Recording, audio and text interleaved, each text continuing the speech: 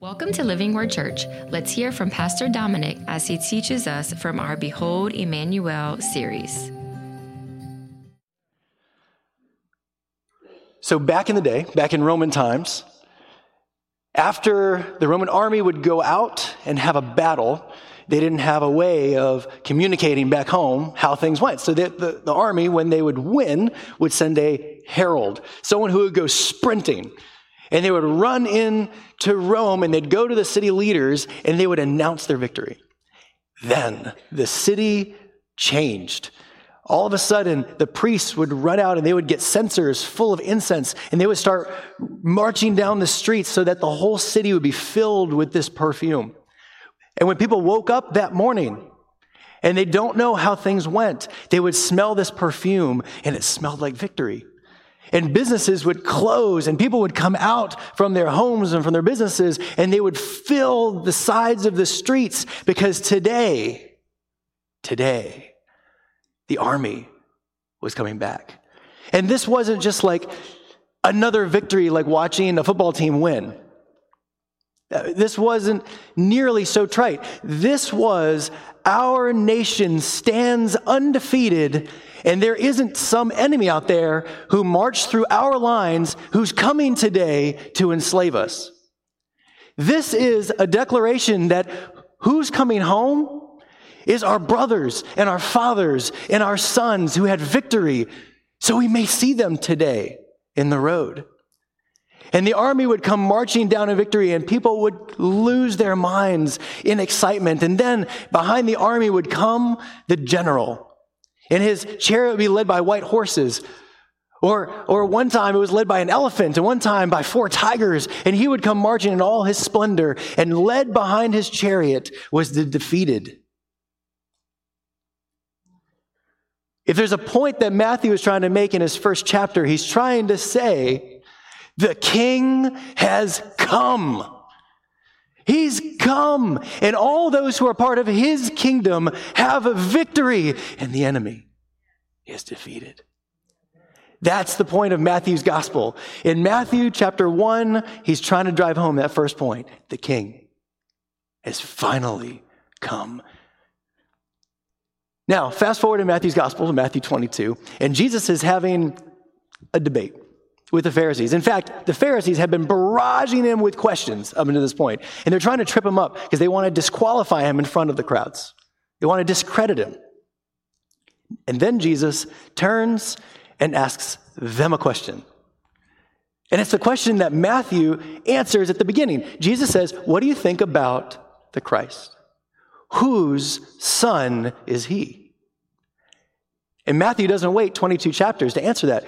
Chapter 1, verse 1, if you don't already have your Bibles open to Matthew chapter 1, Matthew's first words, the book of the genealogy of Jesus Christ, the son of David, the son of Abraham.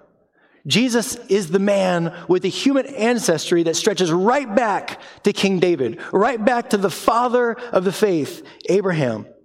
And then Matthew traces the course of history through this lineage, culminating finally with one name.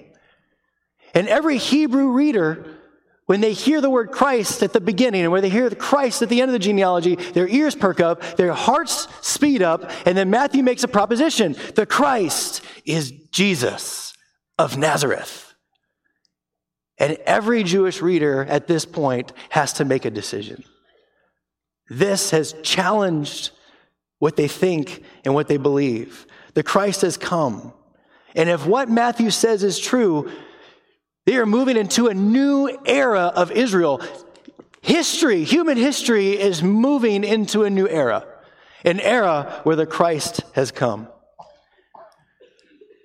So just like Lord of the Rings has way too many endings, this morning we're going to have probably way too many introductions. But I'd like to, if you'll bear with me, I'd like to dive a little bit deeper to challenge our minds a little bit and begin to unpack who the Christ is and how the Christ can save. So one, the Christ has come. But for non-Jews like you and I, we may have some Jews in here, but I'm not. It's hard to wrap our minds around how glorious a procession this would be, that the Christ has come. So I want to take a minute and discuss, who is the Christ? Who did the average Jew, the average Israelite, believe the Christ was? Who did the Pharisees believe the Christ was? Who did Mary and Joseph believe the Christ was?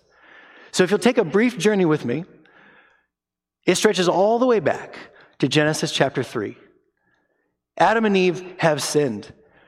Their status before the Creator has changed. They have found themselves desperately wanting, and fig leaves are not covering up the guilt and the shame and the self-loathing that they feel now. And God challenges the head of the human race, Adam, what have you done? And God works his way from Adam to Eve. Actually, he begins with the serpent. And as he is speaking to the serpent, we get this foggy, shadowy prediction. This is Genesis 3:15. If you want to take a look at it, it says, God is saying to the serpent, to the tempter, to Satan, he's saying, I'm going to set up vile hatred, war between you and her, speaking of Eve. And I'm going to set this same hatred between your offspring, all your followers, Satan, and her offspring, her descendants, all who are going to come after her, us. Then it goes from this generic offspring and he, specific him. It's so beautiful. And it says that there is, he tells the tempter, or he, sorry, I'm getting my verses mixed up. It says, he is going to bruise your head, and you are going to bruise his heel. You're going to inflict a flesh wound. That's a tongue twister. But he is going to inflict a mortal wound. You're going to be defeated. This future tense him is going to right the wrong of Adam and Eve's sin. And there's so many verses that we could talk about. The Old Testament is laced with these, but just a few others that I want to point out. In Genesis 49:8, Jacob is blessing his 12 sons, and he's speaking prophetically over them. And he talks about Judah, that a day is going to come that a royal kingly line will come from Judah. But this royal line will culminate with this one called Shiloh, that it's going to last until Shiloh comes, until the one for who everything belongs comes. And so this coming one, who is a hero that's going to defeat the ancient serpent, is going to be a king. Deuteronomy 18:15 through 18, Moses is speaking. This is Deuteronomy. This is his last words, essentially, very long last words. And he says, look for a prophet like me, one who's going to intercede between you and God, one that's going to speak God's words. So he's going to be this hero defeating the ancient serpent. He's going to be this king. He's going to be this prophet. And then Psalm 2, God says, I'm going to call him my son, and I'm going to give the nations to him to rule. He will be a world ruler and esteem God his own father. Isaiah 11:1 through 3, this coming one is going to be a descendant of David, and God's very spirit is going to rest on him to righteously judge, because he will be able to judge the heart. So he's a prophet, he's a judge, he's a king, he's a hero. He esteems God as his father. And all the verses that the Jews highlighted a man, a very special man, an anointed man, a man gifted by God. But it's going to be Daniel that God speaks to, where you get this description of him with a title. Daniel chapter 7, verse 9, David is having this vision of the heavenly realms. And he's seeing these creatures with eyes, and there's horns that are talking. It's really, really otherworldly, really bizarre. And we're going to jump into this vision that Daniel's having. You ready? Let's set the stage. As I looked, thrones were placed, and the Ancient of Days took his seat. His clothing was white as snow, and the hair of his head like pure wool. His throne was fiery flames. In its wheels were burning fire. A stream of fire issued and came out from before him. 1,000,000 served him, and 10,000 times 10,000 stood before him. The court sat in judgment, and the books were open. Who does Daniel see sitting on the throne? The Ancient of Days. This is sovereign God himself. You jump forward a couple of verses, and this vision continues. Verse 13, I saw in the night visions, and behold, with the clouds of heaven there came one like a son of man. And he came to the Ancient of Days and was presented before him. And to him was given dominion and glory and a kingdom that all peoples, nations, and languages should serve him. His dominion is an everlasting dominion, which shall not pass away, and his kingdom one that shall not be destroyed. So Daniel, he is overwhelmed with freakish, otherworldly sights. There's flaming wheels and thrones and talking horns and weird creatures. But then suddenly in the middle of this, he sees a figure that's comfortingly familiar. This figure has 2 hands, just like Daniel. He has 2 feet. He has facial features that Daniel recognizes. It's almost as if he was born flesh and blood just like Daniel was. Against this backdrop of the bizarre. And when this figure is presented before God, God takes his glory and gives it to him. He takes his sovereign right as creator and gives it to him. Who is this person? Now, Son of Man is not an uncommon term in the Old Testament.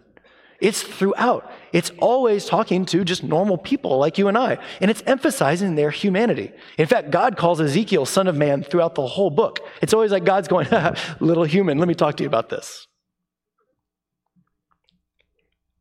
But I looked to see if I could find it. Right here in Daniel is the last time we will read this phrase, Son of Man, until we get to Jesus. Because at this point, this phrase is now set aside exclusively for this coming one. And with this in mind, this vision in mind,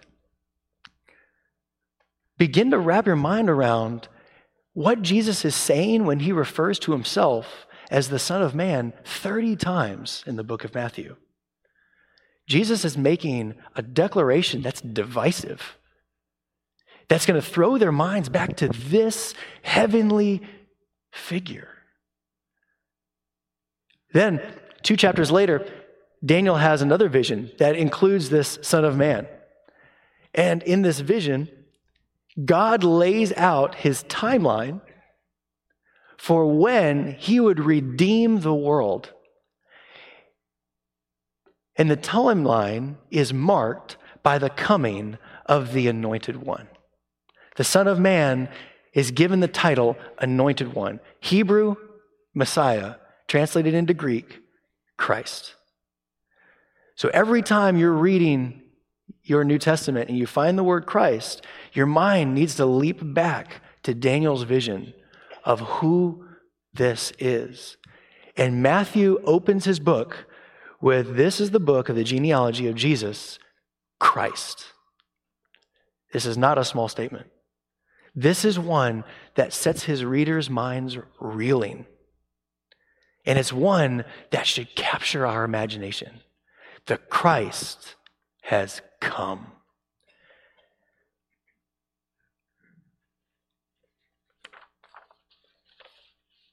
This announcement is the very announcement that the angels make to the shepherds. What do they say? For unto you is born this day in the city of David a Savior, who is Christ, the Lord. That is not a small statement. Think about Jesus. Matthew spends more time than the other gospel writers talking about Jesus' baptism. Why? Because the Holy Spirit descending on him was the anointing of the Anointed One, the Christ, for his public ministry. This is huge. Consider Peter's confession. You are the Christ, the Son of the living God. What is Peter saying? He's saying this figure that we've been waiting for, this figure that is the Son of Man, has come marching down the streets, and it's you. All dominion, all authority, all glory is to be put at your feet by the Ancient of Days. This is huge. The one who is going to crush the accuser and defeat God's enemies and set them up as an eternal kingdom and establish perfect peace. He has a name now. He is Christ Jesus. But, and we finally sort of arrive at our text this morning, that is only half of Matthew's genealogy. This human lineage back to David and Abraham is only half of the point that he intends to make in his first chapter. So let's look at Matthew chapter 1. We're going to begin in verse 18. Now the birth of Jesus Christ took place in this way. Pause. So we have the word now. This is a continuing word. So we're building on what Matthew just said. The word for birth there, the Greek word, is Genesis. And it's the exact same word that is back in verse 1 used for genealogy. So in verse 1 it says the book of the Genesis of Jesus Christ. And right here in 18 he says, now the Genesis of Jesus Christ took place in this way. Matthew is giving a second genealogy. He's going back to start from the beginning. Like I mentioned earlier, all that list of names was the first half, and now he's got the second half. When his mother Mary had been betrothed to Joseph, before they came together, she was found to be with child from who? You see, he spent 17 verses saying Jacob was the father of Joseph, was the husband of Mary, from whom was born Jesus Christ. And now he's saying here, from the Holy Spirit is Jesus Christ. So it takes him 17 verses to lay out his human heritage, and it takes him a part of one verse, and he's laying out his divine lineage. He is from God. The man Jesus may have been born to Mary, but he's not of Mary. He's existed before Mary, before David, before Abraham, before the foundations of the earth. He is the Son of Man, and he's the Son of God at the same time. The same Holy Spirit that produced the world from nothing is now doing another miracle inside Mary's womb to unify the divine and humanity, the eternal with what is temporal. He's going to be both the fruit of Mary's womb and he's going to be the begotten Son of God. Galatians 4:4, God sent forth his Son, born of woman. And the fancy word for this is, we call it the incarnation, which simply means to be made flesh. And the incarnation is not a secondary doctrine. It's the foundation of what took place on the cross.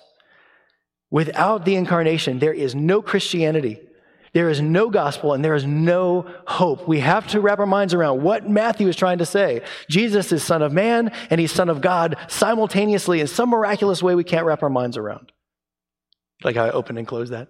We have to wrap our minds around something we can't wrap our minds around. So articulate.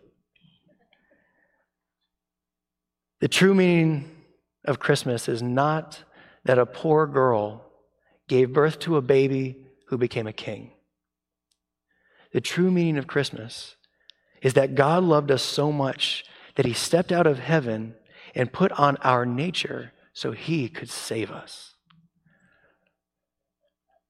How did the divine unite with humanity? And it's a mystery. And it's not a mystery that we're going to explain, but I think that it's worth slowing down here to be a mystery that we define. Because it's so important. Because if Jesus wasn't holy God and holy man, the cross is worthless. The Apostle John walked and talked with Jesus. And he saw this mystery, but it's not a mystery that he apologized for. It's one that he took delight in. He saw Jesus eat. He saw Jesus sleep. He saw Jesus bleed and cry and die. But he saw Jesus make bread and fish from nothing, creatively. He saw Jesus control the weather with a word. He saw Jesus send lame men running with joy, and he saw Jesus send demons running with fear. And when John sits down to write about who Jesus is, listen to it. This is John chapter 1, verse 1. In the beginning was the Word, and the Word was with God, and the Word was God. And then John goes,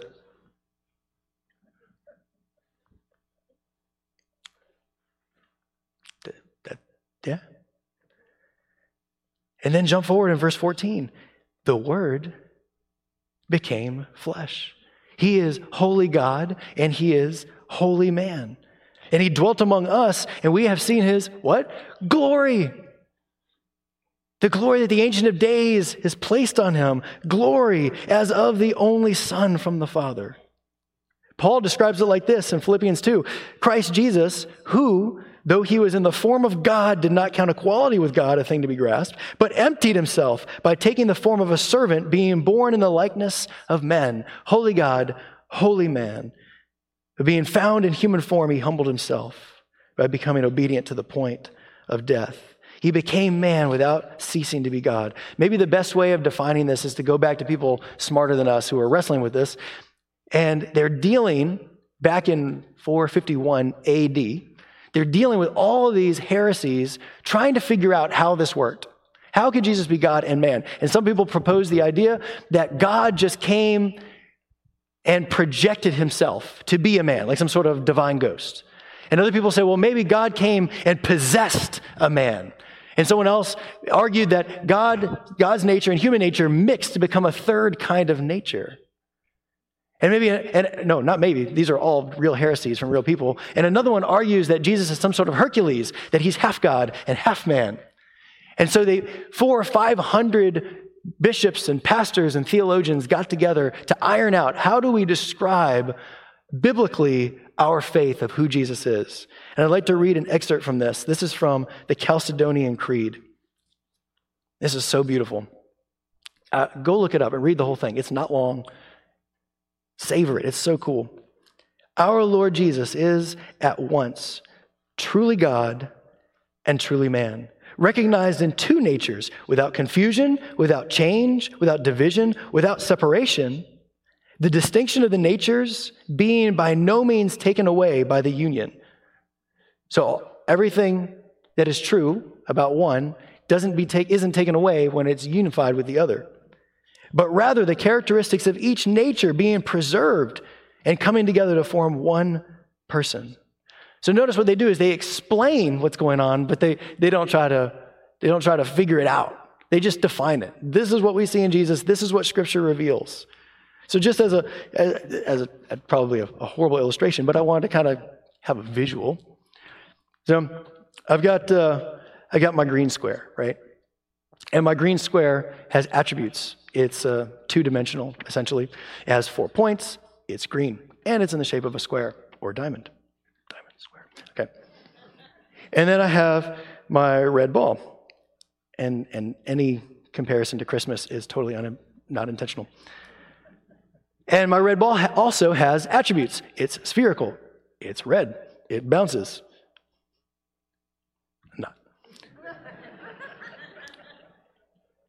They both have drastically different attributes. And somehow, in some miraculous way, the divine, without losing his attributes, took on humanity without compromising the attributes. He was in every way like us, but without sin. Everything that was true of Adam is true of Jesus. Everything that is true of God is true of Jesus. God is eternal and all-knowing and unchanging, all-powerful and perfectly holy. Humans are limited in knowledge. We have a life expectancy. We're vulnerable to harm. We get tired. We experience temptation. So God, with all the attributes that were true of him, without compromising his nature, took on all the attributes that were true about mankind. And somehow, this is a paradox, but it's not a contradiction. And while this is mind-meltingly hard to comprehend, it's critical for our salvation, because if Jesus was anything other than this, salvation doesn't work. And if you're still with me, bear with me just a few more minutes. I find this fascinating. Maybe I can tell you along with me. Jesus had to be truly human, in us, like us in every way. If not, he would not qualify as our substitute. It was man who was disobedient before God. It was man that God calls accountable to pay the punishment. Man is responsible. A sheep couldn't die in our place. A bull couldn't die in our place. An angel couldn't die in our place. Man was held accountable. And so it's going to take a perfect man to be our substitute. Jesus had to be truly human to die our death. Redemption for sin requires death, but God, who is eternal, cannot die. Only man could represent us and die for the punishment of sin. Hebrews 2:14, since therefore the children, talking about Eve's descendants, share in flesh and blood, he himself likewise partook of the same things, flesh and blood, that through death he might destroy the one who has the power of death, the ancient tempter. And there's a longer list, but I'll give you one last one. He had to be truly man to be seen and to be known. The disciples could see him and hear him and touch the holes in his hands. Colossians 1:15 says, he is the image of the invisible God. John 1:18 says, no one has ever seen God. He, Jesus, has made him, God, known. He had to be truly man. And he had to be truly God.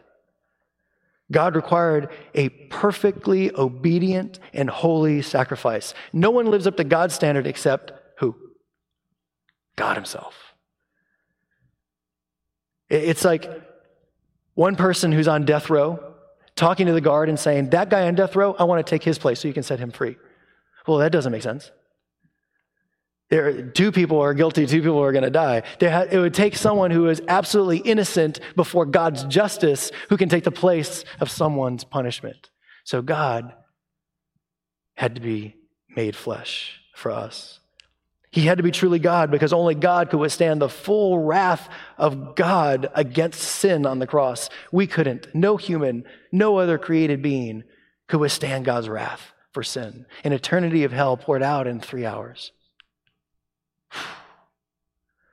And he had to be truly God because only God is the Lord of life who could defeat death and raise himself from the dead.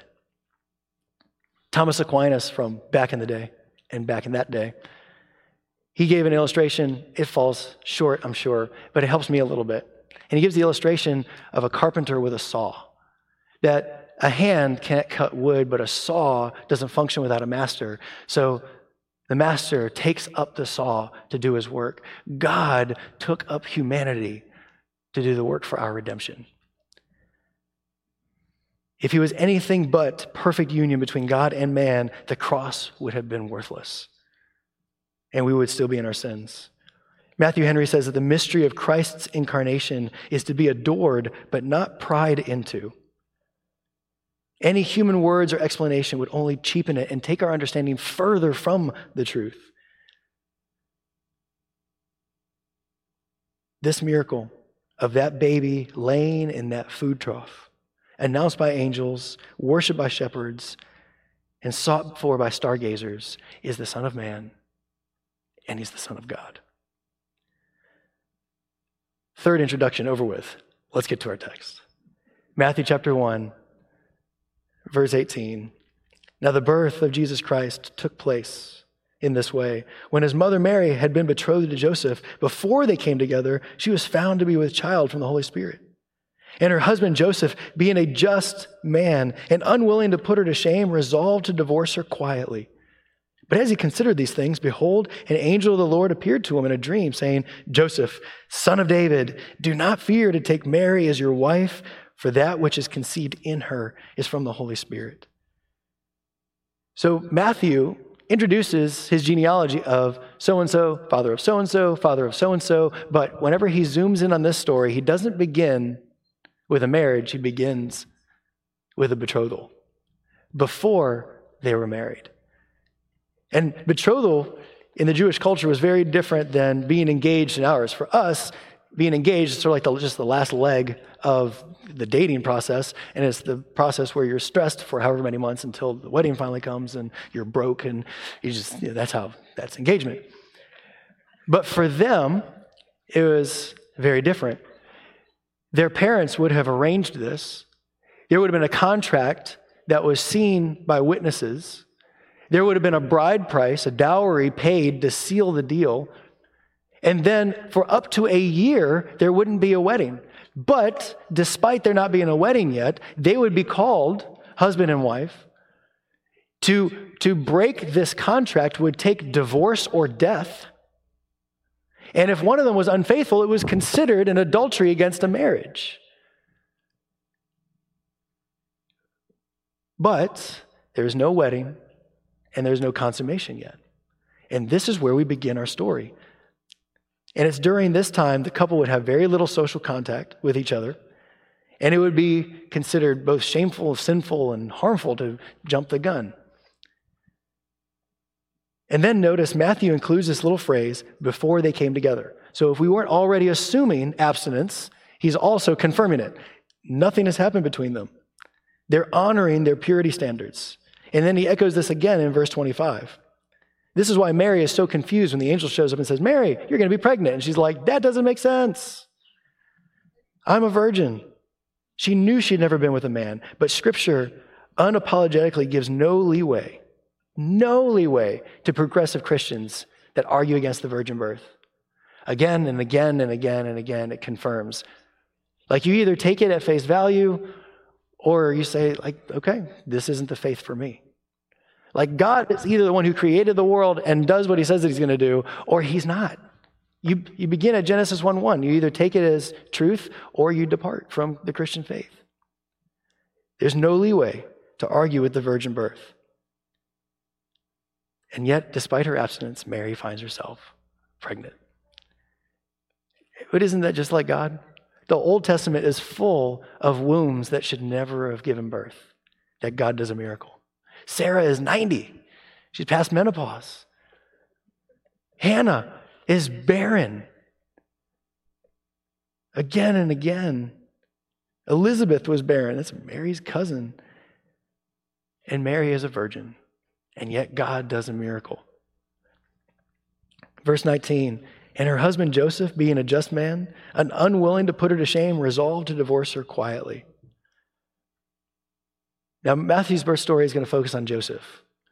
He needs us to see that Christ came into the family and the lineage of David. And when Joseph marries Mary, and when he names Jesus, it's an official adoption. So we're going to follow Joseph here. Joseph's probably in his late teens. He's a carpenter. He's a blue-collar man. And Matthew sums up Joseph's character in one word. Oh, that the Lord would say this about us. Joseph was a just man. And we can't overlook that. Joseph was a just man. Do you know how many people in the Old Testament are called just? Noah. Job. It alludes to Daniel. Not many. And yet God is spoken of as just throughout the Old Testament. And Matthew grabs this word at the beginning of his gospel to say, no, Joseph was a just man. This meant that Joseph wanted to please God. He was upright. He was virtuous. He was godly. He honored the Old Testament law, but he didn't do it out of some sort of just trying to follow the rules. He did it because he feared God. We need to wrap our minds around this when we consider his dilemma. He has to follow the law because his very character is to honor God. He wanted to do what was right. He's not just legalistic. So Matthew's definition of Joseph's character, and it wasn't even baseless. Think about the number of times that Joseph is obedient to God. He marries Mary. He named the child what God told him to. He drops everything to escape to Egypt. He returns home at God's direction. He followed the Jewish law, taking his family every year to Jerusalem. And he even obeys Caesar Augustus in registering his family in Bethlehem, fulfilling prophecy.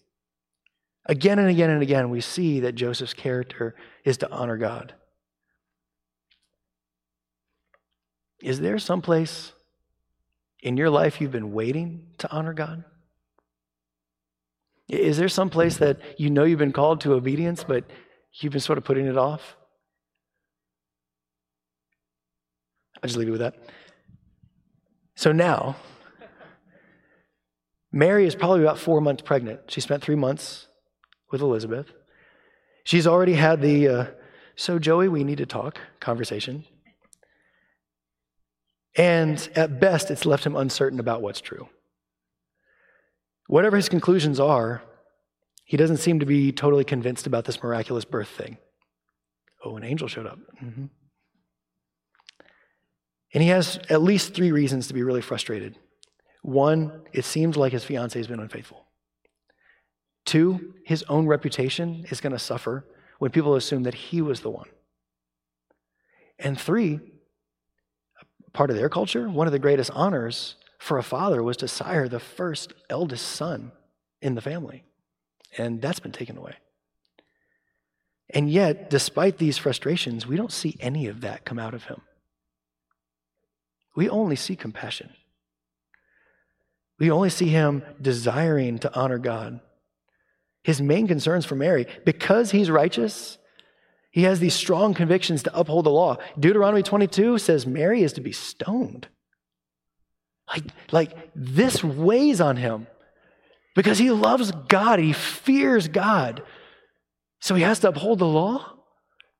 But because he's a righteous man, because he has God's character, he's compassionate. He cares about this girl. He loves her. He wants to protect her. And so he does the best thing that human wisdom can come up with. As he considers these things, behold, an angel of the Lord appeared to him in a dream. He comes up with the conclusion that he's going to divorce her, but he's going to do it as undercover as possible to try to protect her for at least a little while. But he does have to do something. His character, his righteousness is the very reason he has a dilemma. If he wasn't righteous, he'd be like, well, do the law.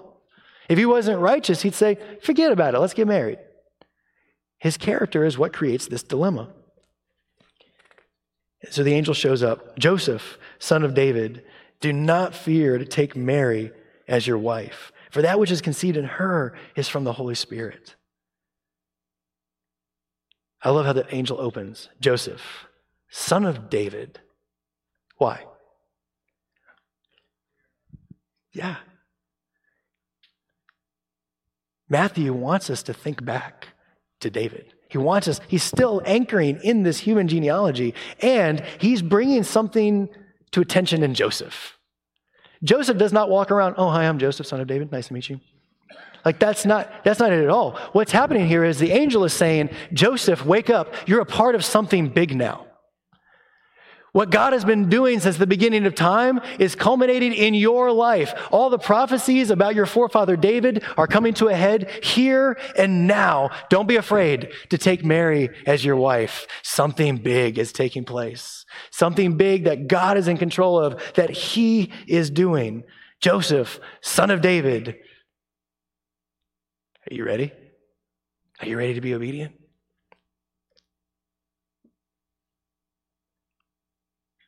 Who really arranged this marriage between Joseph and Mary? It wasn't their parents. God has been the one at work in this the whole time. What about us? What are we stressing about so much? What are we trying and striving to apply human wisdom to? How about you? I know me. Struggling to come up with my best solution. And yet we so quickly forget that our life is not the beginning of the timeline. Our God has been at work before us. Pastor Ben brought it out in the sermon last week beautifully. That God's purposes and plans, they don't end in our lives, they go beyond us. Sometimes our lives are just the link to what he's doing in the next generation. Oh, Lord, let us be a link that teaches about you. Let us be a link that's faithful to who you are, that fears you. If nothing else, let us raise our children to fear you. What is it that God is calling you and saying, stop being afraid? Rest. I've got this. This is outside your hands, but I've got this. I've always had this. You're the one who tries to get your hands into my business. God's wisdom is higher than ours. And then the angel says, take Mary as your wife. The first genealogy substantiated that Joseph is a descendant of David, but Jesus isn't Joseph's son. He has to adopt Jesus. And by accepting pregnant Mary and naming her child, Jesus is becoming the legal son of Joseph and an heir to David's throne. Because Jesus is of the Holy Spirit and he's of David. Now I want to slow down right here. This is just so beautiful. Get all excited. I believe there's a beautiful picture here of what Jesus did at the cross in Joseph's obedience to Mary. Joseph's character, his justice, should have pushed Mary away. Because he was an upright man, he should have separated from her, broken the contract. Because our God is holy, he should have broken contract with us. His covenant could have fallen by the wayside a long, long time ago. And yet, what does the angel ask Joseph to do? The very character of justice, righteousness, and godliness in Joseph that should have pushed Mary away, the angel says, Joseph, I want you to take Mary and I want you to cover her with it. I want you to give her your name. I want you to stand between her and every accusation. I want you to cover her, to shield her with your character. Marrying Mary validated her. It protected her from the law of death. It provided for her, cared for her. But unlike Mary, who was innocent of promiscuity, we are guilty. Every accusation brought against us, we have no response but, yeah, I'm guilty. But for those who are in Christ, because Jesus isn't just a man, because he is God with God's character, out of great love, Jesus doesn't see the guilty and say, get away. He sees the guilty and says, I love you. I'm going to cover you. At the cross, this is what's so beautiful about the cross. So many things are happening, but he's imputed. He's giving his righteousness to us. The righteousness we don't deserve is what's being placed on us, and the sin that he doesn't deserve of us is being placed onto him. 2 Corinthians 5:21. For our sake, he, God, made him, Jesus, to be sin, who knew no sin. Whose sin did Jesus become? Ours. So that in him, covered by him, in him, we might become the righteousness, the justice of God. This is how God can be, as Romans 3:26 says, both just and the justifier. He can hold on to his character. He can show off his character by covering us with his character and justifying us.